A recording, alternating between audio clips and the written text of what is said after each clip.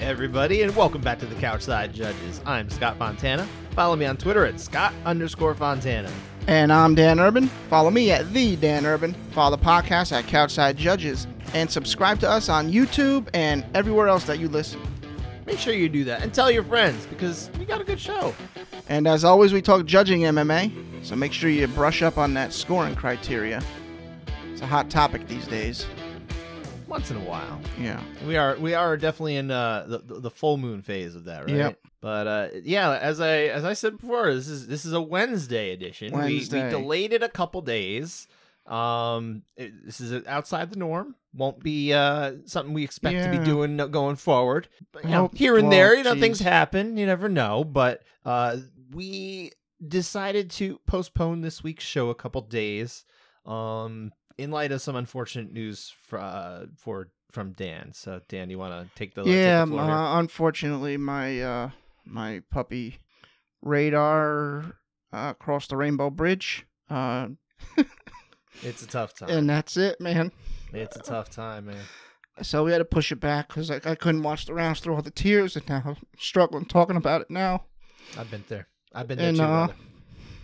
He was the best, and I just hope he's happy. I know. Real quick story, when he was a puppy and my grandma lived with us, every afternoon when no one else was around, he'd go upstairs and, he had a treat buffet every day. And it was funny. My dad made the joke that the buffet is back in business now, up in heaven. So I get that. Yeah. I get the joke now. You'd said that in your social media post about that. So yeah. He was the best. All right. He was a great dog. I enjoyed Radar. I'm going to think of him every time I come over still. He's a good dog. But you know what? We've got some business to take care of. A lot of business. This was like a crazy kind of week for us to deal with all these rounds here. 3 events. Yeah. 3 events. That's why. I mean, it has nothing to do with the fact that there was like good or bad. Actually, the judging percentage-wise was quite terrific. I'll get to that in a little bit. But there was that. There was, like I said, 3 events. Each of them had a few rounds that we could have considered at least. We also had some crazy refereeing instances over in Las Vegas for the UFC event. And then there was a California State Athletic Commission MMA Officials Zoom call that happened just today, Tuesday, the day that we're recording for Wednesday's show. So because we got delayed a little bit, it actually opened up the opportunity for us to talk about something that doesn't normally happen. Yep. So yeah, it was a good thing. I know you didn't get to sit on the call. Family outing to the Yankees game, which they won. So they did win. They won 3-1. Oh, that's right. I did see it. Was Garrett Culp had a good pitching. Garrett Culp pitched great. Had a good outing, right? Yeah. Solid performance. Complete game or? No, 7 1/3. Okay. Still good. Good enough. Quality start. Yeah. That's quality start is 6 innings and 3 runs. If I'm 3 or less runs. 3 or less. I think they should bump it to 7 innings. But that should be what's better than quality? Super quality. Super quality. That's not a word, but we're gonna go with it anyway. Super quality starts. Yeah, 7 innings, 2 runs. That would be a super quality start. I would 2 or less. That. I think David Cohn agrees with me, but we're not a baseball podcast because I could talk about this all day. That's true. We're not. We should switch over to, again, that California call. I think that's what we lead with here. And again, you didn't sit on it because you were at that game, but I can fill you in on some of the elements. I mean, and these are things that actually I had the opportunity to speak with Sean Sheehan on his program about the call because he also sat in on it as well. Yeah, I'll probably listen to that after we get done here. You should listen to anything I say. Yeah. And that would I didn't know you guys were doing that. So that's pretty cool. It was spontaneous. It kind of just really came about right after, and I was like, yeah, I got time. Let's do it. So I encourage anybody to listen to that. But to hit a couple of highlights, what happened during this call was we watched, and it was, when I say we, it was me, Sean, Laura Sanko, Andy, of course, running the call, a couple of people from California State Athletic Commission, and that comprised the 160, 170 people who were on this call. That's a big call. A lot of officials. Just about any judge or ref that you can think of was probably on this call. And most of the ones you can't either. Maybe not most, but a bunch of the ones that you couldn't think of. And massive call, a lot of minds understanding the sport. Really great to have that type of population sit in and talk about and listen to and score the rounds that they did. they chose 2 rounds from Kai Kara-France versus Amir Albazi, which of course was the big thing 2 weeks ago. Rounds 1 and 4, the 2 split rounds. We went over those on our program, and you can listen to our thoughts if you go back a couple episodes to episode number 243. But for now, I can sum up by saying, and I can't direct quote anybody. This was something that Andy Foster asked of the media in attendance to not directly quote, but give an overview. What I can tell you is that everybody scored these rounds, right? Mm-hmm. Round 1, I'll give you the breakdown percentage-wise of how it was scored. 54% of the people in attendance saw this for Kai Kara-France. 46 saw it for Amir Albazi. Almost an even split down the middle out of 160 people, like I said. Yeah.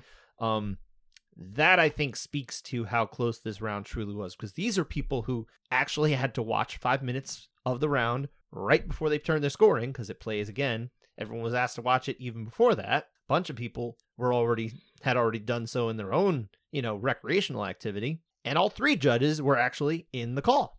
So we had a lot of familiarity here with these rounds, of course.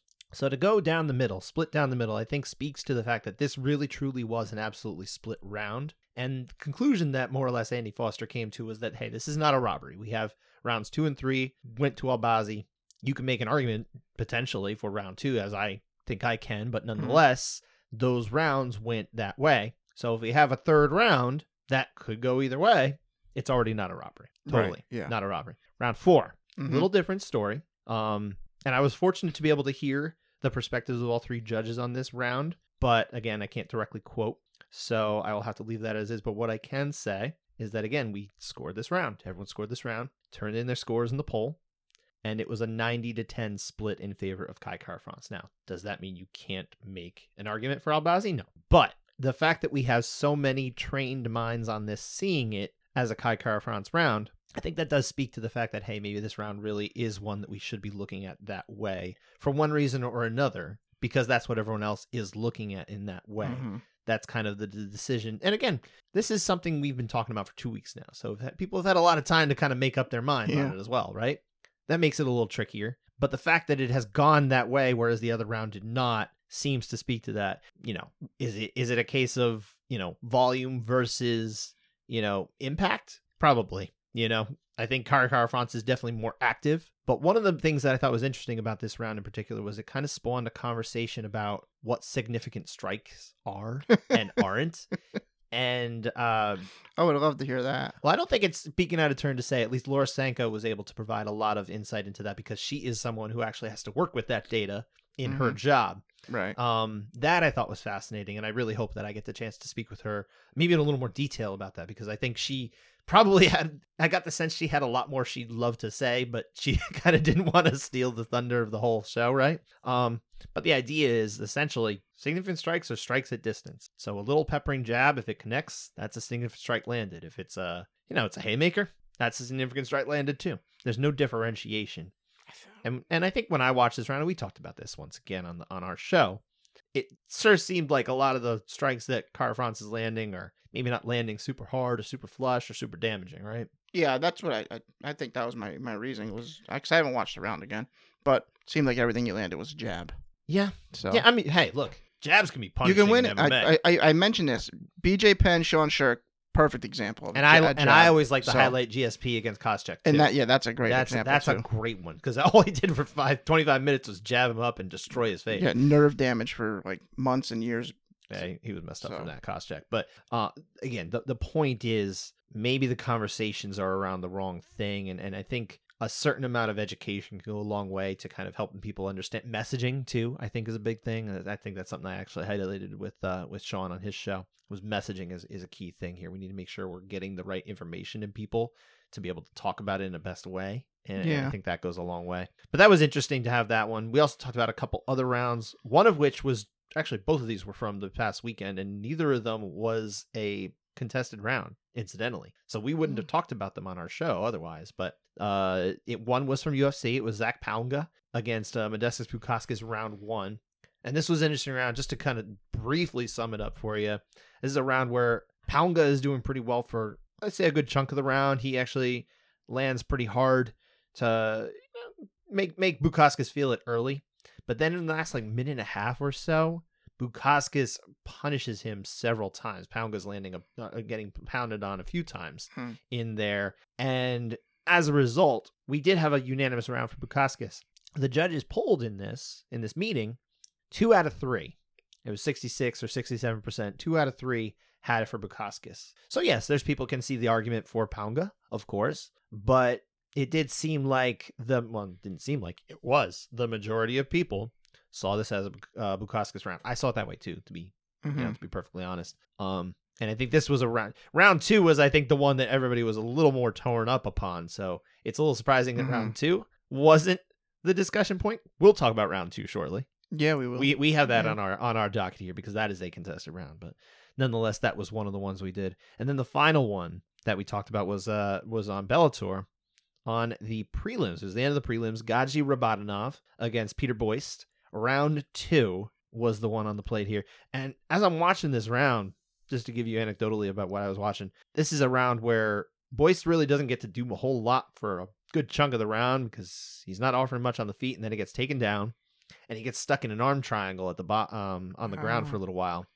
And it's starting to trend more toward like a 10-8 type of range, depending on how much you can actually give that weight to the arm triangle. How do you score that as damage? I don't know. That was a little bit of a debate in the conversation as well, was whether a close submission attempt can be, damage for a 10-8 purposes anymore. Because we do have, let's say, a definition of a 10-8, or at least interpretation of a 10-8 that has slid back. And that is left us in a little bit of a quandary, right? Yeah. I think there's probably still, I'm sure in a lot of ways they're getting on the same page, but it seemed like they're moving away from around like this being a 10-8. Nonetheless, Boyce does a little bit at the end of the round, more or less on the feet to kind of get it back because he gets out of the arm triangle to earn the 9. And that was my assessment. They actually asked me on the call. Andy Foster asked me to give my thoughts on this. I was like, "Oh, you're going to talk to me about this? Wow." I was kind of not ready, but like I was ready to talk about it. So, and that was more or less what I had said is, I think he probably earned the 9 here, Boyce, but that, it did spark an interesting 10-8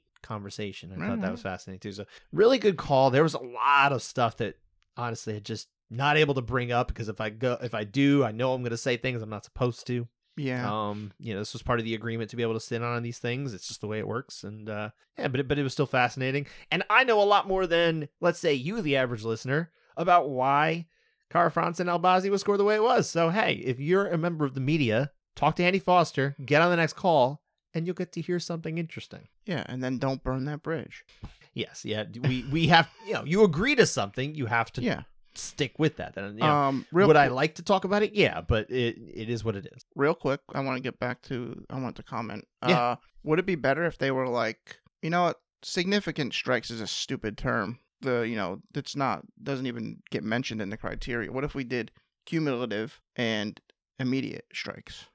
Well, one suggestion was made, what if we just changed it from significant strikes to strikes at distance or, something else. Okay. Like the idea is, hey, what if we can get the messaging changed a little different? I mean, that's for someone else to decide, obviously. But I think the point is they recognize, hey, messaging can be a problem here. If we're calling it one thing, we're obviously telling people, hey, this strike is significant, but why is it significant? Yeah. And I think that's something that would need to be addressed. So hopefully maybe things can go, Laura Sanko deals with these. She must know people who can work with that kind of thing. Maybe something can change in the near future, or the far-flung future. Was DC there to argue what a takedown is? No. No, he's not. Former fighters in attendance at Laura Sanko. Former fighter. Chris Lieben, former fighter, current official. He was there. Yeah. All right. I'm trying to think of who else was there. I mean, like I said, there was like 160 people, so I'm not going to think of everybody. But Frank Trigg was there, current referee as well, and officially does some judging too. So yeah, there was a few people who could lean on in-cage experience to talk about some of the stuff in there, which was fascinating too. Okay. Yeah. Just can't tell you what they said. Sounds like it was a great call. It was. It's unfortunate you had to miss out this time, but I hope you get on the next one. Yeah, that would be. The times I were on was very informative. I thought this was particularly even among those. I thought it was really great. Yeah. Not to rub it in. Oh, thank you. It's what it is. You'll get the next one. Yeah. But yeah, that was basically. Do you have anything else you wanted to ask me or say about it? No, I mean, didn't watch it. But nothing you can tell me anyway. No, not a whole lot. Not a whole lot, unfortunately. This is almost like nah. I know something you don't know. It is a little bit of that. especially for you, the listener at home. But yeah, I think that we can move on from the CSAC call at least and head over to we got a full slate here. We do want to start before we get into the contested rounds with adventures in officiating, the ongoing segment we sometimes go to when, hey, there's some adventures in officiating. Both of the I guess 2, 3, depends how you want to break this down.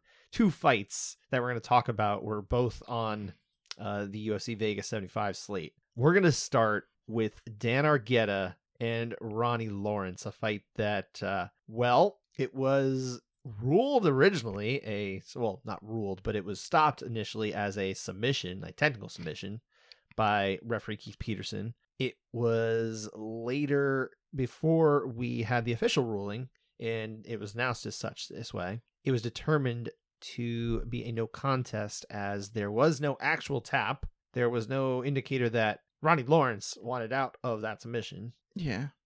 And it does kind of, it left a really bad taste in a lot of people's mouths because, hey, we had Dan Argueta who was in a good spot. Ronnie Lawrence wasn't in a spot where he wanted to give up and was told, hey, you gave up. You can see Keith Peterson was visibly upset. He was like, the initial reaction was, hey, you did this. You could hear him on the audio saying these kind of things, but yeah, you could tell probably when he got the chance to see from different angles. First off, that's part of it, his different angles.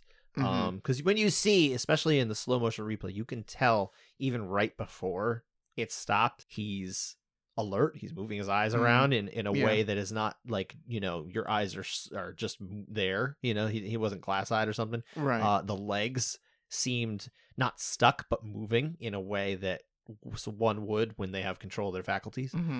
It was a really unfortunate stoppage. And like you said, yeah, Keith Peterson probably could tell it didn't go that way, at least if I'm reading body language, Kind of, it kind of felt like the body acted before the mind could process what was going on. Who, Keith Peterson? Yeah. Oh, I don't know. If kind of feel like there was a react, because I thought he had a decent view of Lawrence's face. Lawrence wants to tap. He's ready to go.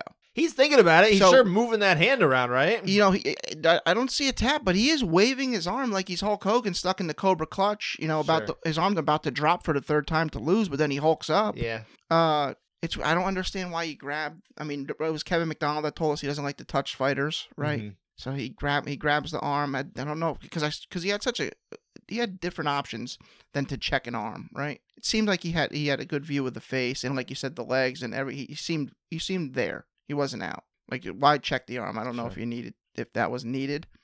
But also another point I want to make. Yeah. I never understood in an actual competition setting preparing to tap. And everyone does it. Oh, you're right. Absolutely. It has to be a reaction from being in the training room. Like, okay, I know the sub is there. You got me. But you got to get it. And then I will tap for you. Like, I'll acknowledge it. Like, once you apply the finishing portion of it. Like, I know you got me, but you're just a little bit. You need a little bit more. Like a little bit of a bad training habit. Yeah, it's like a bad training. I guess it's hard to turn off because I do it in the training room. But you're not going into competitions usually. Right, but in a competition setting, you would think that would. I guess it translates. What you do in the room translates. I think that's what it is. Yeah, so, if you train it over and over again, you get not that these people are hopefully getting submitted over and over again, but at least not at this stage. Well, at least getting stuck in them. Stuck in them is one thing, sure. But when you're stuck in them, you're supposed to be practicing how to get out of them. Yeah, not practicing how to tap. So that's another thing. Like, you're acknowledging you got me because I'm ready to give up. Sure, and it's weird. It is, but having said that, I think it still really comes back to Keith Peterson, and unfortunately, who I still think isn't a bad official, to be perfectly honest. But why does it always? This is the worst place it could have happened because it happened while Dominic Cruz was in the building. I was just about to say this. He's always. It's just a coincidence now that he's always on for anything that he can criticize Keith Peterson for. I was legitimately stunned. I was like sitting there waiting for Dom to chime in, and he didn't say anything for a little while. I just couldn't believe that. He eventually did. Of course, he found his voice. Well, he couldn't help himself. Yeah. No, and Dominic Cruz is not going to miss an opportunity to stomp on someone's grave. Let's face it. But that was unfortunate. Early in live, before they saw the replay, Felder was like, I don't know. It looked like he was going. So Felder, I think, is a reasonable guy in the sense that, and he says this all the time. He's like, man, I wouldn't want that job. He gets it. He gets that it's a hard job. He gets it. And that's like, really, all you have to do is have the humility to know that, man, that's tough. Yeah. Because I think we do. we'll call stuff out, but at the end of the day, both of us do understand that this is a job that, at least especially me, I don't want it. I don't want to referee, especially. The I thing don't is, really want to judge. I think I understand judging well, and I want to understand it even better. I would love the chance to shadow judge real in person sometime to get that experience, to really firsthand understand it. But having said that, I'm not really interested in pursuing that path. I'm a member of the media, and I think that's where my place is. Hey, they up the pay. Well, yeah, sure, but you have a leg up on some people, man. $300 a pop isn't necessarily getting me to give up my Friday nights. 300 every single one. 300's high. Call, yeah, 300's high. It is very high. But unfortunately, yes, we did have that bad situation. I would hope, and unfortunately, we had early stoppages like this before. It was a few weeks ago with I believe it was Jacob Montalvo, right? Had kind of an early situation too. I don't know what it is. I think it's just it could just be a coincidence, truly. But I think that was a little different of a situation. Yes, but you never like to see these fights stopped early, right? And now we've seen it a couple times, and it's fresh in people's minds, and all that kind of thing. So hopefully, this is at least a warning for other officials. Be more careful, just try to go through the evaluations talk to other officials. Don't listen to us. We're not the ones who got the solutions, but talk to other officials. See what they tell you, Yeah. And I'm sure they are, I think a lot of people anyone in martial arts typically has at least some degree of humility. Typically. Some degree. Yeah. Even if they don't show it, right? That's all we really had to say about that one. But the next one actually has even more to talk about, because we've got two elements of this here, right? Carlos Hernandez getting the win over Dennis Bondar. It went down as a technical decision, but even before we get to the reason why we got there, at the end of round 2, we had an blatantly illegal knee delivered by Bondar, right before the end of the round, to a clearly on his knees, no questions about it, not playing the game. Carlos Hernandez eats a knee. It was a good solid knee. He took it well. It wasn't like he was, playing it up or hurt or anything like that, but one of the more blatant illegal knees that you're going to find. Yeah, that was. I mean, they said Herb Dean was the review official for that one. And the main official, by the way, was Jaron Villel. Jaron Villel was the main, and they said in the replay that it glanced off the shoulder first and redirected to the head, which I don't see in the replay. Yeah, I don't see that either. That's not what I see. I think it also doesn't really matter. Yeah, I suppose it doesn't. But yeah, I think you got to take a point there. Like, obviously, the damage probably isn't high enough for the point. It's more the intent, or he intended to throw a knee when Carlos Hernandez's knees were down. Whether he knew they were or not, he threw them in that situation. It was reckless, and that's part of the problem. Yeah, it's a foul. It's weird that it's like the word intent, because when you think of intent, a knee to a down opponent, you intended to do that. It kind of comes off as the fighter's dirty, but right. It's just bad wording. I think there should be something else we could use. I believe that's a thought that we had when we had spoken to Kevin McDonald years ago. He also had kind of shared that it's not necessarily like they're not generally trying to throw the illegal knee. It's that, hey, they threw a knee in a bad situation, but they meant to do it. There's no malice behind it, I guess. But they are fighting, so they are trying to be a little malicious. It's just sport. It's not Mike Tyson biting Evander Holyfield's ear. It's not that. I mean, he was just hungry. Oh, that's true. But I think he sells gummies now in shape of Evander Holyfield's ears. I believe he does, actually. Him and Evander apparently famous. They get on famously, and I had heard that Holyfield forgave him in the locker room. Like, he had mentally moved on from it. He's like, it's okay, and people on his team were like, no. Yeah. What? he's a very faithful man. I believe, I think that's what he's different than you and me. Yeah, don't let him fight Vitor Belfort again. That's the end of that. Was that TRT Vitor? Yes. Okay. I mean, it was also 57-year-old Evander Holyfield, so that in itself was a problem. Yeah. But anyway, neither here nor there. Back to this particular fight here. So yes, Jaron Villel opted between the round because he had time to kind of decide this. He decided not to take a point at the end of that round, going into the third round. Jaron Villel was one of our ABC instructors in the referee course. Right. I need to preface that by saying we learned a lot of what we understand about refereeing from Jaron Villel. So it's not necessarily my place to say, hey, you're doing the job wrong. But based on what I had learned and what I've understood from talking to officials and everything like that, it sure seems like you would want to take a point in that scenario. It is up to the referee. It's Yeah. always the sole arbiter, right? And he can use discretion. There was not a whole lot of true lingering damage that I think anyone would agree with. Mhm. So in that sense, you can see it. But man, just for the blatancy of it, I feel like that's the point. You got to take a point. Yeah, there. I think definitely got to take a point there. I wanted to say there was a part right after this knee happened. He called time immediately, and there was like 2 seconds left when he called time. Yes, and he was very adamant, saying, "I called it before the bell. I called it before the bell. That's right, he did. Round's not over." Then all of a sudden, you know, it's only 2 seconds left. Just go to your corners. Round's over. Yeah. So I didn't understand that. There's some weird stuff. I mean, honestly, we've seen it before in fights. Mhm. Sometimes just things go the way they go.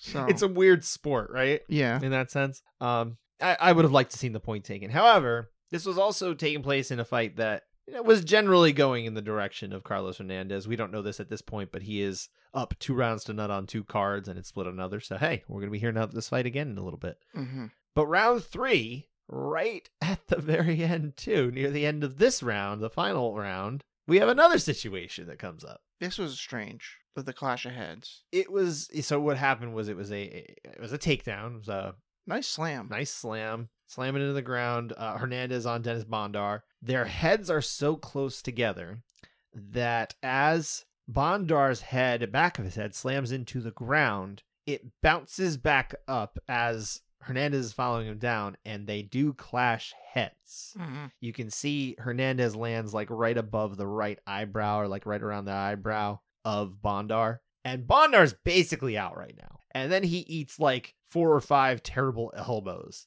Yeah. And it was just like, man, and it was like, that's another thing. It was like, man, could Jaron have stepped in even sooner on that? I don't know.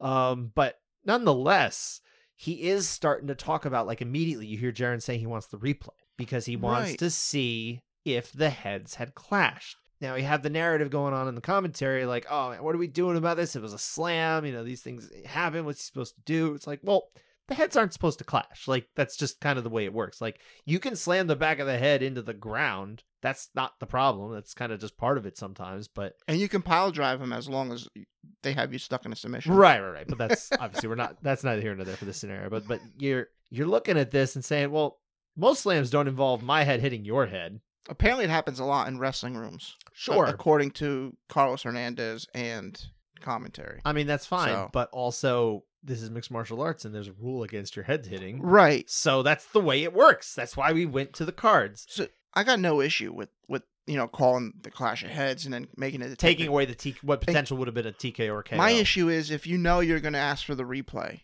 already, why let them smash him with 5 elbows before you stop there? That's a little weird. Kind of weird. Yeah. Like, because if you think there's a clash of heads that you want to see the replay for, I mean, is it a finishing sequence? I don't know. Refereeing was difficult. There was a lot of information to retain. That's what I'm saying. The refereeing especially seems like the harder job and the more stressful job and the more dangerous job because realistically, you've got their safety in your hands. If I'm sitting there just figuring out who won the round, it's like, yeah, maybe there's pressure to get the right person, but man, if I pick the wrong guy or I pick the right guy, they're not suffering any more damage because of it. Right. Yeah. Or being prevented from doing more of their job because of it either. It was just a strange, and this also goes back to why the criteria is written so vaguely vague. Yeah, because crazy stuff like this. How do you throw this in there without having a 50-page document? Sure, maybe longer. I mean, I would make the case that it's probably still just a little too vague. Yeah, I think it can be tightened up. I think we can tighten it better than we do, but it's also You're absolutely right. I've come to accept that there is a certain amount of you can't have every scenario outlined in mixed martial arts scoring or in the rules or anything. Who would even remember them all? Yeah, I mean, we have a billion rules. The rule book in other sports is massive, of course, and it doesn't necessarily need to be that big, but it would be nice if it was, let's say, more scenarios were spelled out a little more clearly and more especially in the scoring. Can we kind of just better outline what certain things mean? I think we made progress in the last time. I don't think anyone is pushing for a bigger overhaul of the language in the scoring criteria, but I would certainly like to see it. I have many thoughts. And I think we talked about potentially doing a show on that. Yes, Sheehan wants in, so whenever we do, we gotta get Sean in. That'd be a great conversation. On the show. That'll be fun. I think that will be a really, really great conversation whenever we do get around to that. But that's for another day. We should also point out that during this, final thoughts here, at least from me on Hernandez and Bondar, while we're trying to figure out what's going on, there's a lot of hand wringing by the commentary team of, oh man, what are they going to do? You don't want to make it a no contest. Right. Yeah. It's like, but guys, it's the third round. In the third round, you go to the cards. It was never going to be a no contest. It was never going to be a no contest. Eventually, they did get, they cited Mark Ratner, who's also on the call, by the way. He was on that CSAC call.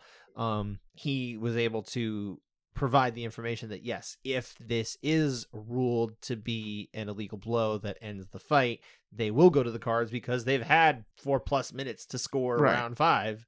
It started it all, so that's why they would do it. But they actually were able to very easily evaluate what happened in this round. But that's on the commentators need to know that. That's a basic rule. Like when it's the third round and there's a foul, what's supposed to happen? I have heard that it might have actually been on Aaron Bronstetter's conversation with Mike Mazzulli, if I'm thinking correctly, because I remember hearing this anecdote, and I think it was from that. And if it wasn't, go listen to that anyway, because Aaron did a great job on his little series about officiating. But I want to say that he had asked a bunch of fighters if they knew what happened in such a scenario, and only one knew it. Do you know who it was, or do you remember who it was? Aljo? Gegard Mousasi. Well, okay, that makes sense. I mean, guy's been around for 100 years. He's been around a long time. He's been in all different scoring formats and different countries and different promotions. He's been all over the place, right? From Pride to Strikeforce to UFC to Bellator, all over. And I know I'm missing things in there. Dream, everything. But yeah, so most fighters don't seem to know. The commentators really ought to know this rule. It's something we see it. It does happen, and they just don't retain it from time to time. You got to remember this, guys. We need it. Yeah, the people at home need to understand. They're relying on you. Anik would have known. I think Anik would have known. I believe it. John Gooden would have known. And Gooden would have known, yeah. Gooden's very good. Yeah. I think Laura Sanko would have known, too. She's taking the courses. She's taking the courses. Before we move on, if there's any judge listening. Judges don't listen to the show, sorry. So if it's called it's ruled a technical decision, do you weigh, due to the illegal head clash, do you weigh those elbows since it's being stopped because of a head clash? Do those elbows count as strikes that you are scoring? That's a weird question. That's not a bad question. So that's what I was thinking. Yeah. I mean, in theory, they would count because they're not the illegal blow. Right. Yeah, I know. Yeah, they happened and the fight wasn't stopped before them. So in theory, that should I mean, I don't know. I'm talking out the answer and guessing. But yeah, that would be interesting to know. I hope we do hear from an official. The whole situation of allowing, if you know there's a clash of heads and you're going to ask for a replay, why continue it? Why not just step in right away? That's probably my biggest question. What the procedure for that is. Essentially, what we had though was a lot of weird officiating going on in Las Vegas, and I think we covered that probably thoroughly enough, right? Let's move on real quick before contested rounds. Let's touch upon the unanimity report of the rounds from. And I know what that word means. Unanimity. I didn't even have to look that one up. That's right. Well, we talk about unanimous, so I would think so. Yep, my friend. I've also used that on this show. It's just a different version of the word. That's right. You are good, sir. Las Vegas. We had 19 out of 24 rounds scored unanimously for a 79.2% rate. No 8-9 splits here, though. Bellator 297, that was over in Chicago. 30 out of 34. Yes, 34 unanimous rounds. 88.2%, and one of them being an 8-9 split. So only 3 times out of 34 rounds did the judges disagree on the round winner. That's a really impressive rate. PFL 5 over in Georgia. 12 out of 16, 75%. Lower volume, a lot of finishes, fortunately. Heavyweights. Lower level heavyweight. Women's featherweight as well. Featherweight. We had a lot of finishes there. Women's featherweight can go either way. So can heavyweight, realistically. But I was looking forward to that original topic, but yeah. Forget. Yeah, I will get rid of those too. See you. Yeah. Dan is alluding to we had cut a few things we were going to talk about if it was the other day. One of which was if you could get rid of a division of Bellator and replace it with somebody else. PFL will get rid of PFL. Will get rid of division. What would you put in there? What would you want to add? Just while I'm thinking of it. They don't go below 30. They don't have below 45. Add 35 and 25. Okay. I'd be down for that. You know what I would do? What? I would get rid of welterweight and add 65 and 75. PFL is. I mean, I also want to get rid of other ones. I would change a lot of things, but PFL is the spot to try that. They totally should, because they don't need a champion year to year. It's the same. Mhm. They just start anew. Yeah. I would love to do that. If I was running PFL, if they hire me, and I'm sure they will. I'm sure they're going to hear this and say we should probably hire him to be the CEO of PFL. That's what I would do. And I would bring me step in and along. say that. Yeah, you can be. I don't know. What are you going to do? I just want a no-show job. Okay, that's fine. Just pay me. Yeah, now we can do that. Like a consultant. No 8-9 splits on this one, by the way. You can be part of the matchmaking. Oh, I love matchmaking. Yeah, no, Yeah, that's a real okay. job. You would Yeah. have All fun right. with that one. Anyway, the overall, by the way, just to give you an idea of all these rounds together, 61 out of 74 rounds were unanimous for an 82.4% rate. That is a massive, massive win for judging as far as the numbers for a particular weekend. Mhm. It doesn't mean there weren't rounds in there that were like, hey, maybe, I don't know. But nonetheless, you want to be in this range. If 4 out of 5 rounds are all seen the same way by all 3 judges, you got to be happy about that as an official, I would think. Especially, again, this was a high volume weekend. 74 rounds. Yeah. Us MMA fans had to watch a lot, and a lot of this was concurrent because Bellator and PFL went on at the same time. Yeah, I which did I watch. hate. I watched Bellator main card live. I had Bellator on my TV and PFL on my phone. Nice. That was, and working on my pages for work, which gave my attention deficit hyperactivity a lot of fits. That was tough. One more order of business. Well, I guess 2 we could call it. I want to touch upon 2 officials who worked both Bellator and PFL on consecutive nights, because I thought this was really impressive. Sal D'Amato, who came under a little bit fire for a round that we're going to talk about just in a moment. He scored 40 rounds between these 2 events. 40. Himself. Turned in scores for all these. That doesn't include the ones he sat on and didn't have to score because there was a finish or whatever, right? 40 rounds. Only once was he the out judge. 39 out of 40. That is a 2.5% dissent rate. That is amazing. Yeah, That's solid. incredible. He's in line with his peers. He's in line with his peers almost all of the time, or at least one of them. He's got Yeah. someone who sees it his way. That, as an official, I think is something that they all strive for, is to at least, hey, are we on the same page? Good. I think we're doing the job Yeah. right. They would love for a day where there's 0 split decisions ever. So would you. Oh, so would I. Yeah. Yeah, I would love that. You keep waiting for that show where we're gonna have nothing to talk about. That perfect show. How about an imperfect show where every round is out? I don't wish that upon the officials, but man, that'd be something. It better be a super card. How about it's like a 5-fight card? So it's really cross promotion between 3 different promotions with just the best guys, and I'll be psyched for that. Oh, and then the other official I wanted to highlight again, Derek Cleary, also worked both of these cards, and fewer rounds, but he was 23 for 23. Somebody saw it his way. That's what you want. Mm-hmm. That's the perfect day, perfect weekend. So great job by Derek Cleary on that one. Absolutely stunning. I think we had some really good officiating. Having said that, let's go into the contested rounds where we're going to talk about how they couldn't agree. Let's do it. Yeah. Starting with UFC and in the main event, which, really amazing performance by Jared Cannonier. We didn't even get to really talk about it, but I didn't see this fight developing the way it did. I didn't see it being entertaining. I didn't see it being super fun, to be perfectly honest. I think it was capable of having, at least a little bit of action, but realistically, I just didn't see it that way. These fights with especially Marvin Vettori don't always end up being a barn burner. And this one, man, I mean, it wasn't back and forth, but it was a really great fight. And Cannonier looked fantastic. I believe he set the record for most He did for middleweights. significant strikes. It was basically above 145. I think he has the record for anyone above 145. It's basically Max Holloway is most of them. Okay. I think there might be and then there was someone at 135. I'm trying to think of who it was, and the name is escaping me. Is that O'Malley versus Chris Mattino? No. It was a 5-round fight. Oh, okay. It was a 5-round fight. I can't remember what it was, but nonetheless, yeah, he has the most significant strikes landed in a fight above featherweight, Okay. which is really amazing. Round 4, and I also want to point out the judges were unanimous on a 10-8 in round 2 for Cannonier after giving the first round to Vettori, Mm-hmm. and I think that was really great. I think we should call out the good judging there when we see it. Mm-hmm. The fact that this was scored accurately as a 10-8, because Yeah. it didn't necessarily have to be, but I think it totally was, and the Well, we're fact going that to talk about it. Yeah. all 3 judges, Mike Bell, Yeah. Ben Cartledge, and Sal D'Amato, had the 10-8 there. So I think that's really great. They Yeah. did disagree on one round, and that was round 4. So let's Mhm. talk about round 4. Yeah, it seems like Cannonier's shots are landing stronger, more impactful, snapping the head of Vettori back. Vettori does have some decent stretches of offense, I just don't think it's enough. Towards the end of the round, Vettori starts to land some pretty good shots and a nice head kick, partially blocked. Had a good body kick early.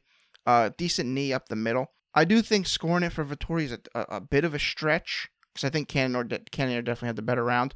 But I can kind of see how you get there if you factor in that Herb Dean seemed to always be in Sal D'Amato's way. And I don't want to make excuses, but every time the camera is positioned that you can see Sal, he's swaying back and forth trying to get around Herb Dean. And it's possible he's missing some of these in these when he's trying to see.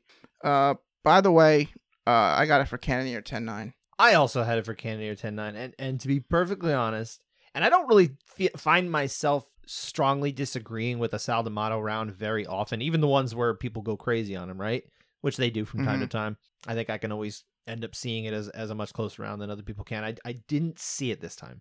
I thought this was absolutely a Cannonier round. I think the difference here is that the impact off of Cannonier strikes is just so much more visibly greater. The reactions from Vettori are significantly more noteworthy. And yeah, I mean, Vettori, I think you could probably classify this as his best round outside of round one that he won. Is 100%. He actually does win the volume on those strikes at distance. Let's always call them strikes at distance from now on. Okay. We're going to replace that. I don't want to use significant strikes on the show ever again. How about that? Can we mandate that now? I'll do my best. All right. We're going to work that. We'll work toward that. We strive, right? Throw a flag on the play if I do. All right. We can do that. It's fine. Right. I'll bring my flag from home. I actually got a penalty flag. Nice. It was like a fake one from DirecTV. But anyway, I think this is a competitive round. He does, like I said, win the volume. It's like 37-32. It's close. It's there's a lot going on in this round for sure. It's an active round, indicative of a fun fight, I think. But especially later on in the round, Cannonier really takes over. And I think he puts a stamp on this round in such a way that I think reasonably this should be a Cannonier round. I would even say clearly. Okay. So on this one, I do have to disagree with Sal D'Amato. But like I said, 1 out of 40. Can I remind people, 1 out of 40. This was the second to last round of the whole weekend. 39th round. Which brings up another. It does bring up the other conversation of, hey, should officials be? And I had this conversation on Twitter with our guy Cody Merrow, who works on the Anakin Florian podcast. But he brought up the idea that, hey, maybe should officials really be working, back to back like that kind of thing? And it's a fair question. I'm not necessarily in love with it. If commissions feel like it's the thing to do, that's fine. California doesn't want that anymore unless they're traveling from, let's say, Vegas to California. I tend to think Andy Foster has the right idea of that, but unless other commissions pick it up, it's going to happen. I mean, officials are not going to miss out on opportunities if they can. Yeah, I don't want to deprive anyone of work if they can do it. I don't willing either. To do it, so I don't either, Dan. But also, it's an opportunity for other officials to get opportunities too. And I see it as like I see both sides of that coin. But also raise that price, and maybe they won't feel the need to have to take two well, gigs, certainly. So. I mean, maybe not. But if they start raising the price, you get more bodies in there that might actually be really good at it. Sometimes. More people that believe it or not, people don't want to do a job they're not paid well enough for, and to get criticized left and right. Oh yeah, I mean, it's the most thankless job almost in the world. It's not, but it certainly would probably make a list. I think probably in the top 100 somewhere. Scrutinized for sure. Nobody says anything good about these guys. Did I use that right? We do. Right? Did I use that word right? Which one? Most scrutinized. Yes, you did. There we go. Good job. Getting good. I'm teaching you well. You're gonna do well in these SATs. I know it. But yeah, so we both disagreed with Judge D'Amato here.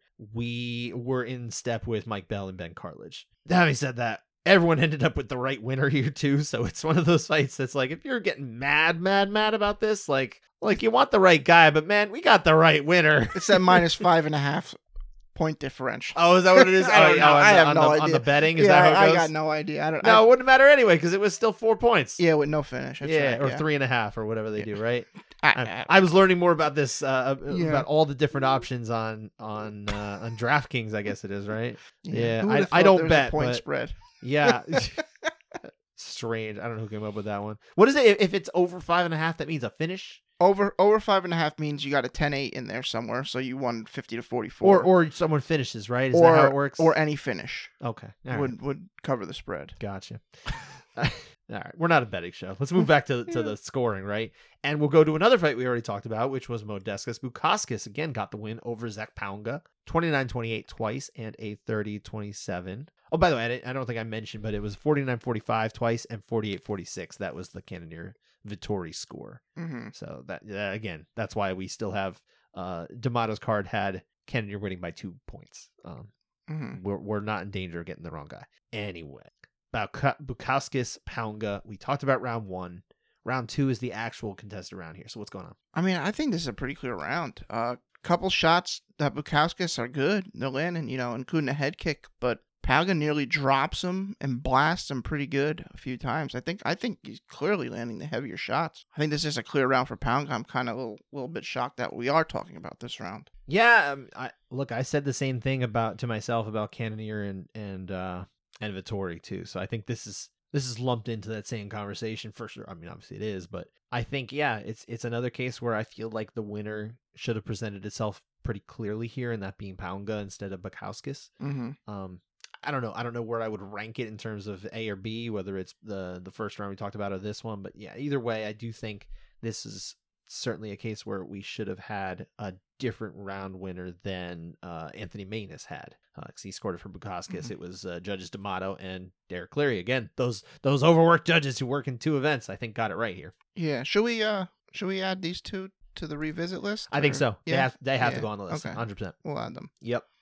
I don't really have much more to say other than a reminder that unfortunately Anthony Maness continues to find himself at the very bottom of the data that I track in terms of Vegas-based officials, especially, who are in step with their peers. He is out of step with them. I don't have an updated data point here, but it's somewhere around 14%. That's significantly higher than what we have from other judges. They're usually more like 5-6%, maybe even better. So we're not seeing the same kind of agreement, I guess, from Anthony Maness than his peers. It's not always like this. I think this is one of the few ones that I look at from a Maness round and I say I don't really see it. Mm-hmm. But there is a distinct difference in the way he's getting in step with his peers than others.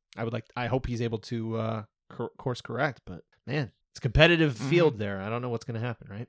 I have nothing to do with those decisions. Mm-hmm. It's not to do with me. But anyway, we do have 3 more rounds in Vegas to talk about. One of them, Nicholas Dalby, who got the win over Muslim Salikov, 30-27 twice and a 29-28. So we're only talking about round 1 here being a split.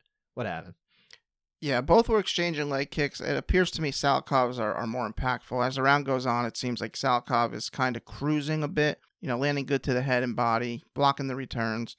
And then Dalby cracks him with a head kick, dropping him. But Salikov gets up pretty quickly and immediately gets a takedown and then just clinches to kind of ride out the round. That head kick makes it very close. But I do think Salikov had built up a pretty decent lead. And I don't think he was that hurt. Dalby wasn't really able to capitalize on it. So I'm on Salikov 10-9. But that was a big moment. So I actually had Dalby. Okay. In this case, you didn't put your scores on here, so now I'll throw it up. My bad. That's all right. We'll get through this together. Yeah, I actually had it for Dalby. Okay. I think the general. I should also say I strained over this one. Okay. I sat there for a lot longer than I think a judge really would ought to sit there and make their decision. So I think if I was sitting in the chair, man, I'm not saying I would have panicked or something like that, but I feel like people would have been like, yo, you're going to put a number down? Maybe other officials or something like that. And, but yeah, I agonized over it because it's like, man, what do you do with that? Like there's a high damage point, but it's not, it does that make up for everything that Salikov did throughout that round? I don't know. I did side with the higher impact. So that's really where it went. Okay. But, So yeah, man, so tough. So I was watching the round and I was like, am I watching the right round in this fight? Right. Because it feels pretty clear to me it's Salkov. And then you have that moment. And then I'm like, oh, okay, that's why. Now I get it. I get it. I get it now. Yes, indeed. So yeah, I saw it in the majority with Derek Cleary and Sal D'Amato, those overworked judges working 2 events, and you saw it like Mike Bell did. But man, I'm telling you, I could have gone that way too. I totally could have. Almost a couch side override for Mr. Bell. Didn't go that way. Nothing's coming in the mail, at least for this one. I tried, Mike. He tried. Let's go ahead back over to Hernandez and Bondar once again. So this was, like I said, a technical decision, 2 30-27s and a 29-28. Feasibly could have been a 30-26 potentially because of the point that could have been taken or not. Neither here nor there. Let's talk about the actual scoring in the only round we hadn't already talked about, round 1. Yeah, you know what? I gotta say, I really enjoyed this round, and I don't know why. This was just because it was a fun fight. This was just a fun round for me. Very close, good striking from both guys. Anyway, I think Hernandez is landing a bit more and a bit cleaner, but Bondar, he's landing maybe a bit harder, just not as much, and his attacks are more varied. So he's not, he's to the legs, he's to the body, he's to the head. Very close. I think you got a good case to be made for each, but I'm going with Hernandez 10-9. I also had it for Hernandez, but yeah, super close. This isn't a round that I'm going to wring my hands over too much. I think you can easily make that case for Bondar, as I'm sure Junichiro Kamijo did. We saw it with Ben Cartledge and, again, Anthony Maness. So we don't see everything opposite of Tony over there. I don't know if he goes by Tony. When I say Bondar's landing a bit harder, I understand you're supposed to score the impact more immediate impact heavier. It's just I don't think there's that big of a difference. There's a balance. It's not just who landed the heavier strike. Like that's not how it goes. There's obviously degrees to it, which we talk about every week. But yeah, it can be tricky, right? Like just even going all the way back to the Karafran Salbazi round 4. I can understand why somebody could watch that round and say, hey, those few strikes that we're seeing connect from Albazi are better. They just are. They're more meaningful. They're getting closer to trying to end the fight. I get it. I didn't see it that way. But we spoke about this on the show. We spoke about this on this episode. I don't think it's that crazy to go that way. And again, when it comes down to it, it's just where's the balance between impact and volume. Right. You have to evaluate that every round. And that's why you can't spell that out in particular exactly in the criteria. I think that's always going to exist. But I just want to point out that I'm not saying Hernandez's shots weren't hard. Sure. So they just... Like, if I had to score, maybe Hernandez was a 6, maybe Bondar was like a 7.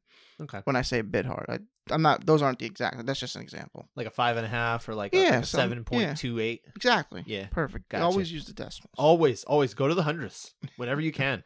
Especially when Did you ever see 21? The movie? Yeah. A long time ago. Yeah, and they're the two kids are checking out girls in the bar. Yeah. And they're rating them. And the one guy goes to the 100th, and he goes, "I thought we weren't doing that anymore." I don't remember that. That just popped in my head. I don't remember that. Josh Gad, I think, got mad at that. I do always laugh, I'm a gamer, as I've talked about on the show. I play a lot of video games. At this point, I've gotten to the point where whenever I see a video game rating that's like 7.2 or 7.4 or 7.38, I'm like, bro, how'd you differentiate that from the other game that was just like 100th lower than that one or 100th higher? No, stop that. Do half points. That's it. Only can go half. 10, 9.5, 9, 8.5, 8, Okay. 7.5. Okay. That's what we want. All right. I'm good with that. I can live with the half point system. Fair. Yeah. Now half point system for MMA, different conversation. We'll have that another day. We'll have that another day. We can have it with Aaron Bronstetter. He's a big fan of that. Okay. But let's go on to our final UFC round here. Armin Petrosian, this was on the main card, got the win over Christian Leroy Duncan. 2 29-28s and a 30-27. We knew who was going to, well, we didn't know, but when you look at the cards later, it was predestined that Petrosian would win a decision unless he got finished or 10-8'd. We have a close round 3. Let's talk about round 3. Yeah, on the feet early, it kind of feels like both guys are kind of just flowing, like just sparring. Not many forceful strikes being thrown, exchanging some leg kicks. It's pretty close until that spinning elbow and left hand from CLD. That, damages Petrosian's face. He's busted up and forces him into a takedown. On top, doesn't do much. Kind of feels like he's just trying to ride out the round, get his wits back together a bit.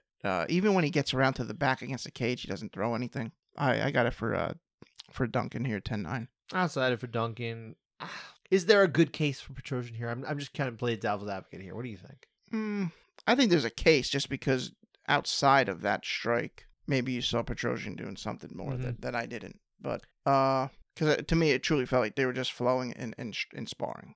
See, I wouldn't put this round in the same conversation or in the same, let's say, category as the first 2 rounds we talked about in the Cannonier and the Bukowskis fights. But I think I feel pretty solid on my Duncan score. I'm I feel good here. here. I'm just not going to discredit and say I don't see a way to get there. Yeah, for 20 weeks to give it to Petrosian, I don't think is crazy. It also, he knows who his winner of this fight is anyway. He knows. No one else does, but he knows he gave the first 2 rounds to Petrosian. So realistically, it doesn't matter. Yep. It still matters to get it right, in some level. But he's not changing anything here, so I'm certainly not going to crucify him on this one. And I don't even think it was that crazy of a round anyway. But nonetheless, I would say close but clear. I think that's how I'm going to categorize this round. I feel like we probably shouldn't add it to the list just because we have a couple others that we're adding to the list from the show, right? So yeah, I saw it. I saw it with you, and I saw it with look at those judges again, Cleary and D'Amato in step. Add it again. That's the CD and the SD team.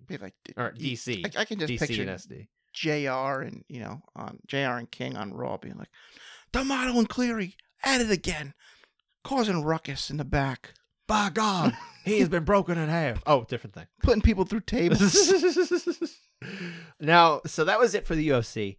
We're not going to go into every Bellator and PFL round. We had way too much to talk about from this event and beyond. So we've significantly slashed the rounds that we even would have thought about talking about. We can give you a quick overview of the ones that were on it without our scores, just for the hell of it. So we will at least lead with the 3 Bellator rounds we want to talk about. Yeah. Starting with Sergio Pettis, who got a really impressive victory over Patricio Pitbull, asserting himself as the 135-pound champion, who still has to beat the interim champion who won the Bellator World Bantamweight Grand Prix. But the fact that he turned away a legend in Patricio Pitbull, I think, in the way he did, 50-45 twice and a 49-46, I don't think a lot of people saw it going quite that way if they saw it going for Pettis. So really great job by him. And yet we're going to talk about round 1 because it was split. What do you got? Super close round, super technical round. A lot of leg kicks exchanged, some checked on each side, some good punches up top by both. I don't think that many got through from either side. Good defense on both sides. And described as a feeling out round, I think accurately too by the commentators. Pitbull's leg kicks, I think, were a tad bit more impactful for me. And it was really that right hand that he lands towards the end of the round when he's countering a high kick from Pettis that seemed to be, make me feel confident in my score going for Pitbull 10-9. Man, I also had it for Pitbull. And I'm finding out now because, again, you didn't put your scores on our sheet. So I got to learn this in real time here, which is fine. But could be more fun. It's not. Okay. Because then we have to figure out what we're going to classify it as. And hey, what does it mean when you and I see it the same way as the out judge here, who was Chris Lee? Couchside override. Gotta get ready for those. I need prep work for that. That's why I gotta rep myself up and waste time by talking, right? It's a different week. It's a different week. It's a different week for a lot of reasons, right? But to give you an idea of who gave the rounds to Pettis, it was Judge Ron McCarthy and Sal D'Amato. They had it his way all 5 rounds. But yeah, I think there's a strong case to be made for Pitbull here. Not one that I wouldn't go either way. I think you can totally see it the other way. But I like my score here. I feel okay. Yeah, me too. Not a controversial round in any way. And also not a controversial fight because, oh my God, just imagine if everybody blew up over this round in a 50-45. Yeah. Otherwise, come on. Get over it. Come on. That's all right. Even us scoring nerds get it, right? 2 more rounds we'll talk about. Corey Anderson got the win over Phil Davis. Split decision, 29-28 all around. Round 2 is our split round. And who could have foreseen a couple of, traditional wrestlers going at each other being a fight like this, right? Honestly, this round sucked. Unless you were a wrestler. If you were a wrestler, I bet you had a great time. I think it's close and almost clear. Not quite. It's basically in slow motion, a ton of clinching. Would you say it's cleary? Oh, man. It was on this fight. Yeah. A lot of John Wayne punches happening from both sides. If you don't know what I mean, if you've ever seen a John, it takes him 10 minutes to throw a punch. It sure does. Cocks back, waits, throws it. I think Anderson was better. Simple as that. 10-9.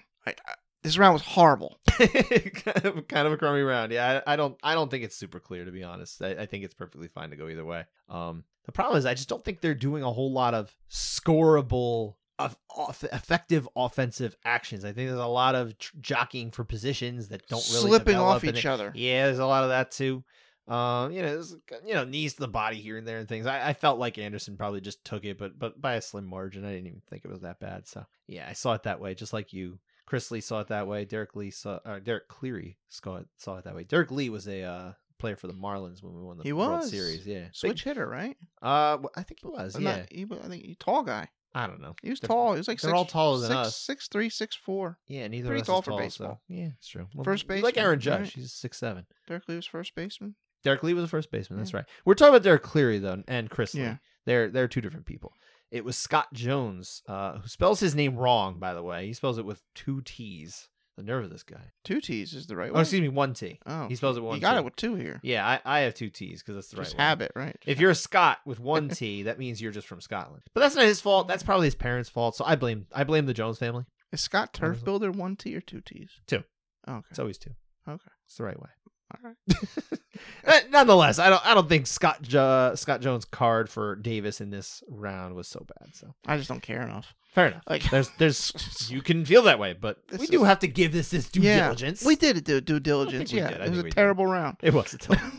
Let's go to a different round here, which Mike Hamel got the win over Shamil Nikayev by majority decision, 2 29-28s and a 28-28, because round 1 is our only 8-9 split out of 74 rounds all weekend. That's wild. That's crazy. Yeah.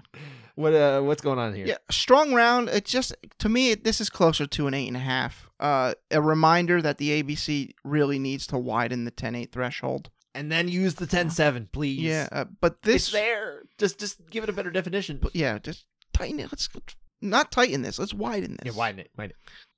But in this round, Nikayev wobbles Hamel multiple times with punches, big shots. But Hamel keeps fighting back, and a fair amount of the round, I thought, was decently competitive when he wasn't getting punched in the face. I think it's a case where we have solid damage and pretty good dominance. I just think I need a tad bit more to get the 8 as it's written, but totally justifiable and a fine score. But in this sense, I have to go 9. Yeah, I went the 9 too. I think 8.5 is a really good way to describe this. Mm-hmm. It's not quite there. It's that CSJ 8 that I like to reference. Yeah, not quite there for me, but totally defensible. Mm-hmm. Once you have damage in the mix, it actually starts to get pretty easy to start saying, okay. And also, like, realistically, like, for a long part of this round, that was kind of like the big high spot, and there really wasn't a whole lot. And then kind of near the end, you see Nikayev is able to kind of get another one in there.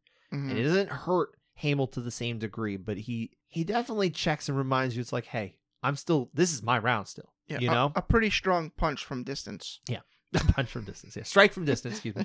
To be fair, Bellator, they just count total strikes. Yeah, they make it easy. They don't make it convoluted. How much that matters is a different story. But yeah, so I had it as the 9 here.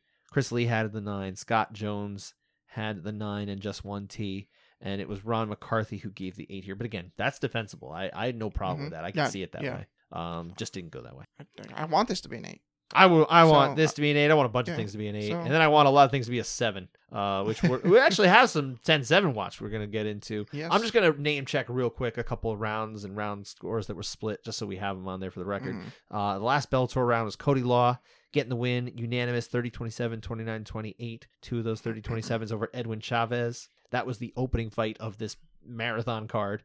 Round 3 was the only split here. And it was judges Sal D'Amato and Derek Cleary. Hey, the super team on the same page with Cody Law. It was Chavez got the round from Brandon Mason, who, if I'm not mistaken, was also on that call. I think he spoke up at one point. That was interesting. Okay. I was like, hey, I know that name.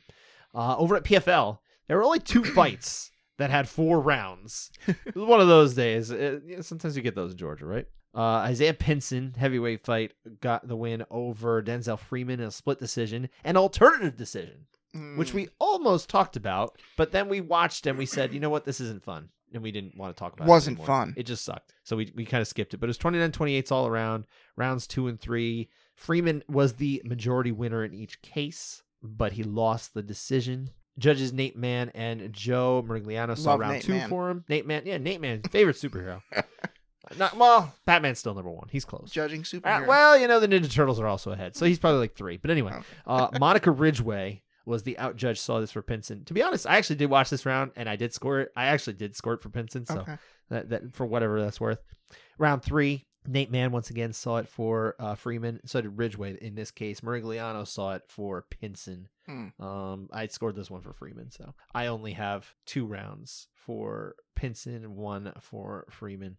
Whatever, this fight sucked. And then and another fight that I didn't really watch this one, to be honest, so I don't have any opinions, but I can tell you Maria Muknakina got the 29-28 twice and 30-27 over Evelyn Martins, but we were split on round 2 and 3. It's one of those where it's like, man, should be unanimous, should be easy, but it's only just 1 round. It's 2. Muknakina got Will Fisher and Monica Ridgway to see it her way in round 2. And it was Joe Morigliano saw for Martins in that round. 3rd round, it was Morigliano and Ridgway for Muknakina, and then Fisher saw this one as the out judge for Martins.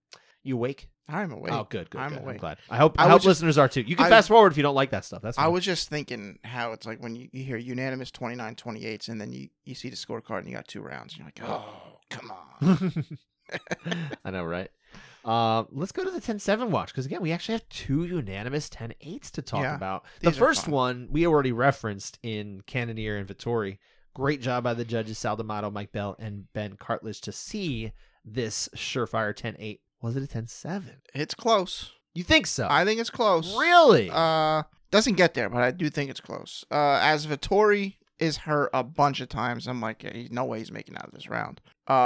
Very close to being stopped a couple times, but Vittori started answering, landed some pretty good shots towards the end of the round. I think it's a strong 8. I would say a strong 8, a solid 8. Like this is a good 8. I don't know, man. I didn't toy with the 7 in the same way, even when I thought about it. I didn't toy with it. No, I'm I just get it. saying You're getting close there. I don't know. How close it was. I feel like it was just like in that solid 8 territory. He's kind of battering them a lot. I know. Doesn't matter. They would. No one pulls the trigger anyway because the definition is too far out of reach. It's like when I put things on the top shelf for my kids, like, because I don't want them to get it. It's like that's what the 10-7 definition is. It's like it's up there so you can see it. We have it there, but you're not meant to get it. It's not supposed to be there for you. It's there for me to say, hey, we have it, and that's it. All right. Would you want this round to be a 7? Yeah. If you could. Yeah. Okay. Because I would stretch the definitions like we do for CSJ. Okay. Gotcha. Okay. And a solid 8 becomes a 7. Right. Okay. Whereas a 10, 8.5 would actually be a 10-8. Right. Okay. That's what we do in CSJ. That's what I would like to see. I think we have a good solution in terms of that. You want to work on the wording of it? Fine. That's fine. That's the officials can do that. But I think you need to make it so that 7s are given out like 5% of the time, 3 to 5, whatever they want to do.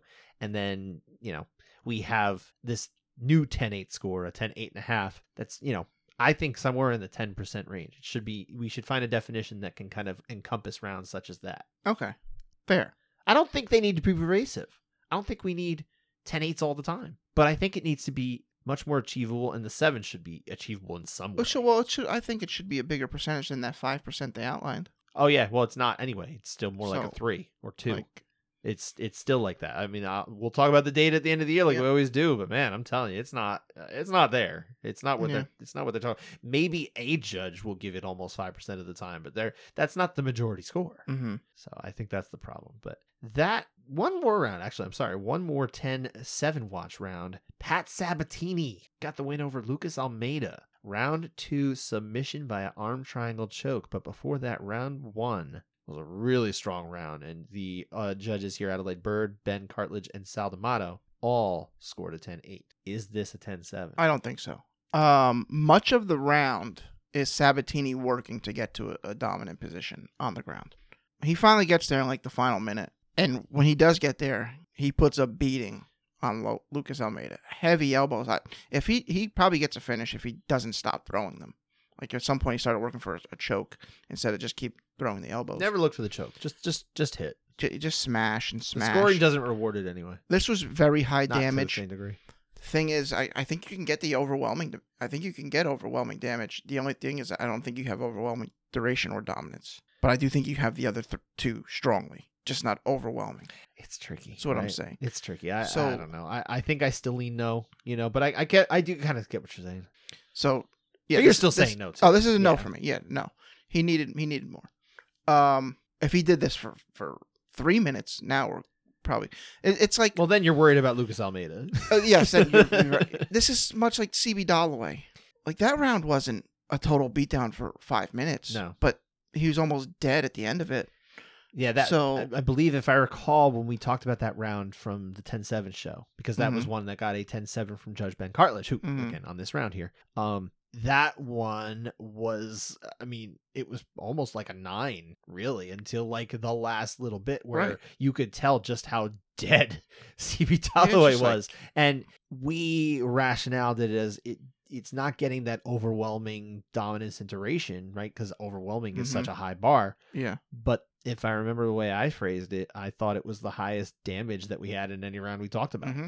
It was crazy damage. So if you just So- want to, and I'm okay with them ever just saying, okay, overwhelming damage, that's enough. Mhm. That gets you the 7, just overwhelming damage. I'm with you. I think that'd be okay. I don't have a problem with that. I'm sure somebody would, but I think we need to start accepting that maybe we haven't figured it out yet. We can kind of keep tinkering with the wording. Yeah. So I'd like to see that. But anyway, that was it. Whew, this is a lot, man. We still got to sew some things up here, like our favorite finishes. There were 5 at UFC, 5 at Bellator, 7 for PFL, a cumulative 13 TKOs, 4 subs, and 13 first round finishes. Crazy weekend. Out of all of those, what was your favorite? Pat Sabatini's grappling clinic over Lucas Almeida, like we Not just touched on. Not surprising. Way to end it with a nice arm triangle. Mm-hmm. But you? You know that Manuel Torres elbow?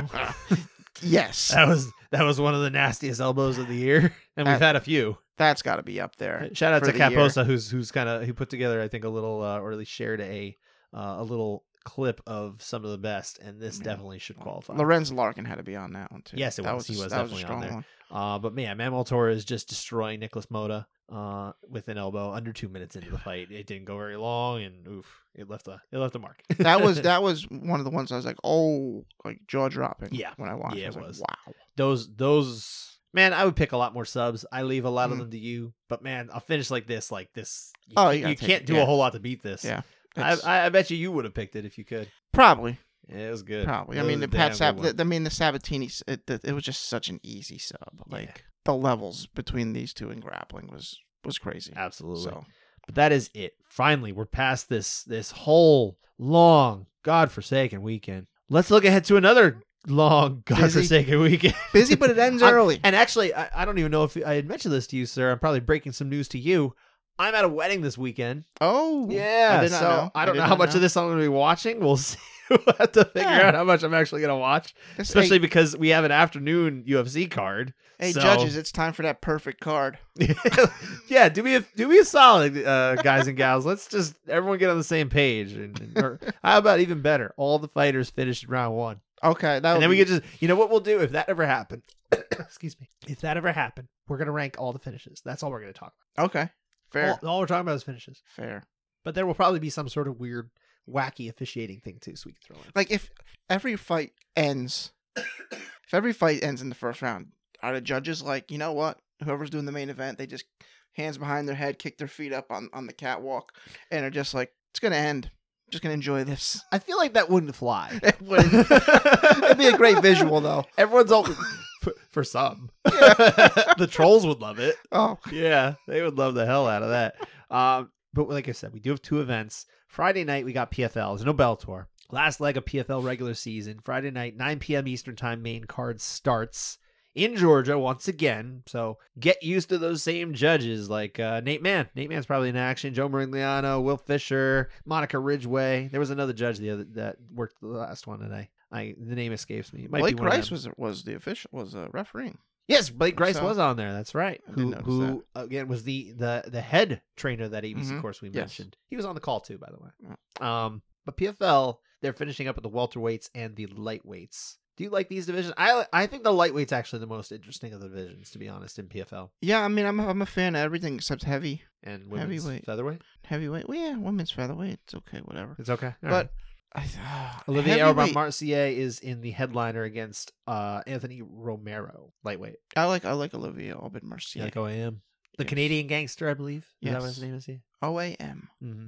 I don't know who the other guy is. Anthony Romero. Yeah. That's his name. I don't know who that is. He's Anthony Romero. Okay. Yeah. And then Sadabu C is the, I guess, the top billed welterweight in the co-main against Shane Mitchell. I don't know what the matchmaking sense is behind these things. Maybe there will be upsets. Sometimes they happen. We had actually an upset a couple weeks ago with the featherweights, but these fights on paper, having not looked deep into it, seem designed to put OAM and C through to the playoffs. Do you think that for sure? No, Because no, and I don't know how PFL comes up with it. I'm not trying to make accusations either. right, but here's my thinking. What do you got? Nothing? He You got got. I nothing? mean, he got a finish in his last fight. So Sadabu C. C. Yeah. Yeah. He's kind of like a decision machine. Outside He of often that. is. So- Correct. But he did get that. Two- He got the 5. Okay, but That might be enough. Yeah, it might be enough. 'Cause I was gonna get to. I didn't know he had a finish in his previous fight. 'Cause Surprisingly, yes. I was gonna say 6 is no longer a guarantee. It's not. The lid has been lifted on that, but it does. It also requires an exceptional amount of finishes to happen. So that's kind Okay. of where we're at. I didn't even bother looking at the PFL standings, so I'm not really sure how many 6s or 5s. We'll find out on Friday. They'll tell us. No. I mean the one from the other day. It was too busy with Bellator and everything. Like I said, my ADD was out of control. Yeah. It was nuts. I'm just glad I made it out. And then over at Jacksonville, where the UFC is, Saturday matinee card, 3 p.m. Eastern Time Maine starts. Josh Emmett and Ilya Topuria at 145 pounds. Do you like this fight? Yeah, on ABC. Yep. I love it that it starts at 3. They really love to put Josh Emmett on Yeah. especially like ABC cards. I feel like he's on them a lot. I don't know what it is about. Nothing against him. I had no problem with it. It's just I feel like I've noticed it happen a lot. I'd like more ABC cards. Like every weekend was on ABC. In the middle of the afternoon. Middle of the afternoon. Yeah, that'd be good. Saturday. Except not when I have to go to a fights. wedding at like 4. Yeah, That would be ideal. this is a good fight. This is a fun fight. I like this fight. Big I step think up for Topuria. Topuria's a monster, but he can be hittable. So I'm curious what happens when Emmett touches him. Yeah, So we'll see. very fun fight. I like to see that, and also how Emmett responds from losing that interim title fight too. Yeah. That's He seems, how does he bounce back? seems ready, but I mean, Ready for what? that could just be To fight? It could just be marketing. That could be. When you watch these hype shows, You are a sucker. I'm the biggest sucker. That, you know what? Honestly, that would probably get me so excited about every card if I watch like all the embeddeds and all the behind the stuff seen the week before the card. Like I'd be so invested. I get a lot of people will talk to me and be like, "Oh my god, did you like friends who watch the sport? They'll be like, "Oh, did you watch the embedded?" I'm like, "Man, no. Tell me if there's something I should watch, but like otherwise, I don't have the time to watch every bit of these. Those are for the people that are trying to get hyped up. Like I'm gonna watch it anyway. Yeah, You don't need me. It's like the way I'm at now with movie trailers. Oh, I okay. used to get hyped about movie trailers. I was like, "Oh man, show me the next Dark Knight trailer. Inject Right. that directly into the veins, right?" Okay. Now I'm like, I know I'm going. I don't want you to show me half the movie. Like, just leave me alone. I'll go to the movie. Don't even just tell me the date and I'll be there. What about a surprise teaser? Like what? Like Say like you don't like. There's no mention of like a new Batman movie coming out, and then oh, you and have it's the like movie, all of a and sudden then there's a bam. new Batman movie It's coming. like, No, that's cool. Yeah, okay. Because you've broken some news to Yeah. me. That's kind of like a big fight happening. They announce a big fight. It's Yeah. kind of like, no, it's even better. It's kind of like all of a sudden on that card, it's like, hey, I know you guys didn't think you were getting a main event where Brock Lesnar comes back and fights. I don't know. It's like, yeah, you're getting one tonight. Surprise, Surprise, Brock Lesnar main event. Oh, that'd be great. That's never gonna happen. That would be great. It's Florida. This is a Florida card. They usually tend to bring in some of the good judges, and even the Florida judges, the local ones. Chris Lee's local. But I'm thinking of the ones who don't travel typically. Yeah. You know, like the Troy Winkapaws and the like, and Barry Luxembourg, all these people. They end up doing a pretty solid job, Yeah. reasonably, I think, with the cards. I think Florida has done a decent job of producing some officials who I guess get enough work and are in tune enough with criteria. So that's good too. I have good hopes. I have high hopes for the Florida judging. I think we'll be okay this weekend, but you never know. Other fights, of course, on the card. There's a few I like, to be honest. Amanda Hibas and Macy Barber, 125. I'm interested in Amanda Hibas. I really didn't think she was going to catch on at 125. She totally has. I think she's really thriving here. So Yeah. She could find herself in the mix for a title shot more sooner than later. You never know. Never know. I don't know if she gets Especially it off since of this, that division got such flipped on its head. But so. Macy Barber's starting to find her groove too. She's come on a lot better than I think she Mhm. used to be. Not a lot of people love all the decisions she gets. I Mhm. think I can see them, but I can also see why maybe some people don't love them. It is what it is. I like Brendan Allen. He's back in action, coming off that win over Andre Muniz, going against Bruno Silva. That's not easy. No. I like this fight. I like Tabata Ricci and Jillian Anderson, particularly because Anderson is a submission machine. And down at 115 now, she won her strawweight debut in the UFC. And man, if she gets going here, I think she could find herself in the mix for a title shot like before long. I think she's got enough wins under her belt that like it wouldn't take her as long as some other women to get there. So I'd be curious to see how this goes. But Ricci's tough, the baby shark. I like to see this fight. And then the opener of the card, I believe, is Tatsuro Taira, who I'm a big fan of at flyweight, going against Clayton Rodriguez. Okay. You like those? Yeah, is that the opener? Yeah, You missed anything? Is there anything I didn't note that you're looking forward to? Or we got Neil Magny on the card. Neil Magny's on the card. Who's he going against? It's not Phil Rowe. Is it is Phil a late replacement? Because I mean, see. no offense to Phil Rowe, but I'm surprised he's getting the name No, it doesn't of look Neil like Magny. Doesn't look like a replacement. That's a surprising matchup. I'm not saying he couldn't win either. It It seemed like they were far enough apart from what they've done that they wouldn't be fighting. So it is what it is. We lost RoboCop, who's actually a very exciting middleweight in a division that needs excitement. Yes, we did. So- Actually, there's gonna be a RoboCop video game later this year. It's Oh. not about him though. Not about the fighter. It's a video game Okay. about like the movie. Yeah. Yeah. And then this fight has been moving a few outlines. It seems. Oh well, Yeah. it's always involving one of these principal players here though. Zhalga Zumagulov is now scheduled to face Joshua Van. We've been saying this the last few times that he's been on a card and he has not fought either time. But man, whenever he does get in that cage, it's going the distance, and we're going to talk about it on Contested Rounds. I know it. It's going to happen. But maybe not this week. Who knows? Maybe it'll have to push again. We'll see. I mean, I hope they're paying him at this point for this stuff. Jeez. Josh Van is making his UFC debut, so we shall see. I don't know anything about Josh Van. He has 0 decisions. Okay. But that's also not at the UFC level is always much different. Fury FC. It looks like he's a fighter for. I don't know what they really are. Fury? Fury FC. Fury Yeah. They're based in Texas. Okay, so Yeah. he's never been to decision. Well, he knows if he goes the distance in Texas, like, oh, all bets are off. He learned quickly. Okay, Kill or be killed. Could be a great fight. He's got a calf slicer on his resume. Hey, that's painful. It is. I don't like those. All right, that does it for this episode. We'll be back on our regular schedule next week on Monday to discuss this busy weekend. Thanks to everybody for sticking it out on this card and this event, or this episode, I should say. It's interesting. It was a long episode, though. I mean, we don't normally do it this long. What are we at? 5 hours now? 7? Oh, a ton of hours. Thanks for listening, everyone. We'll catch you next week. Take care.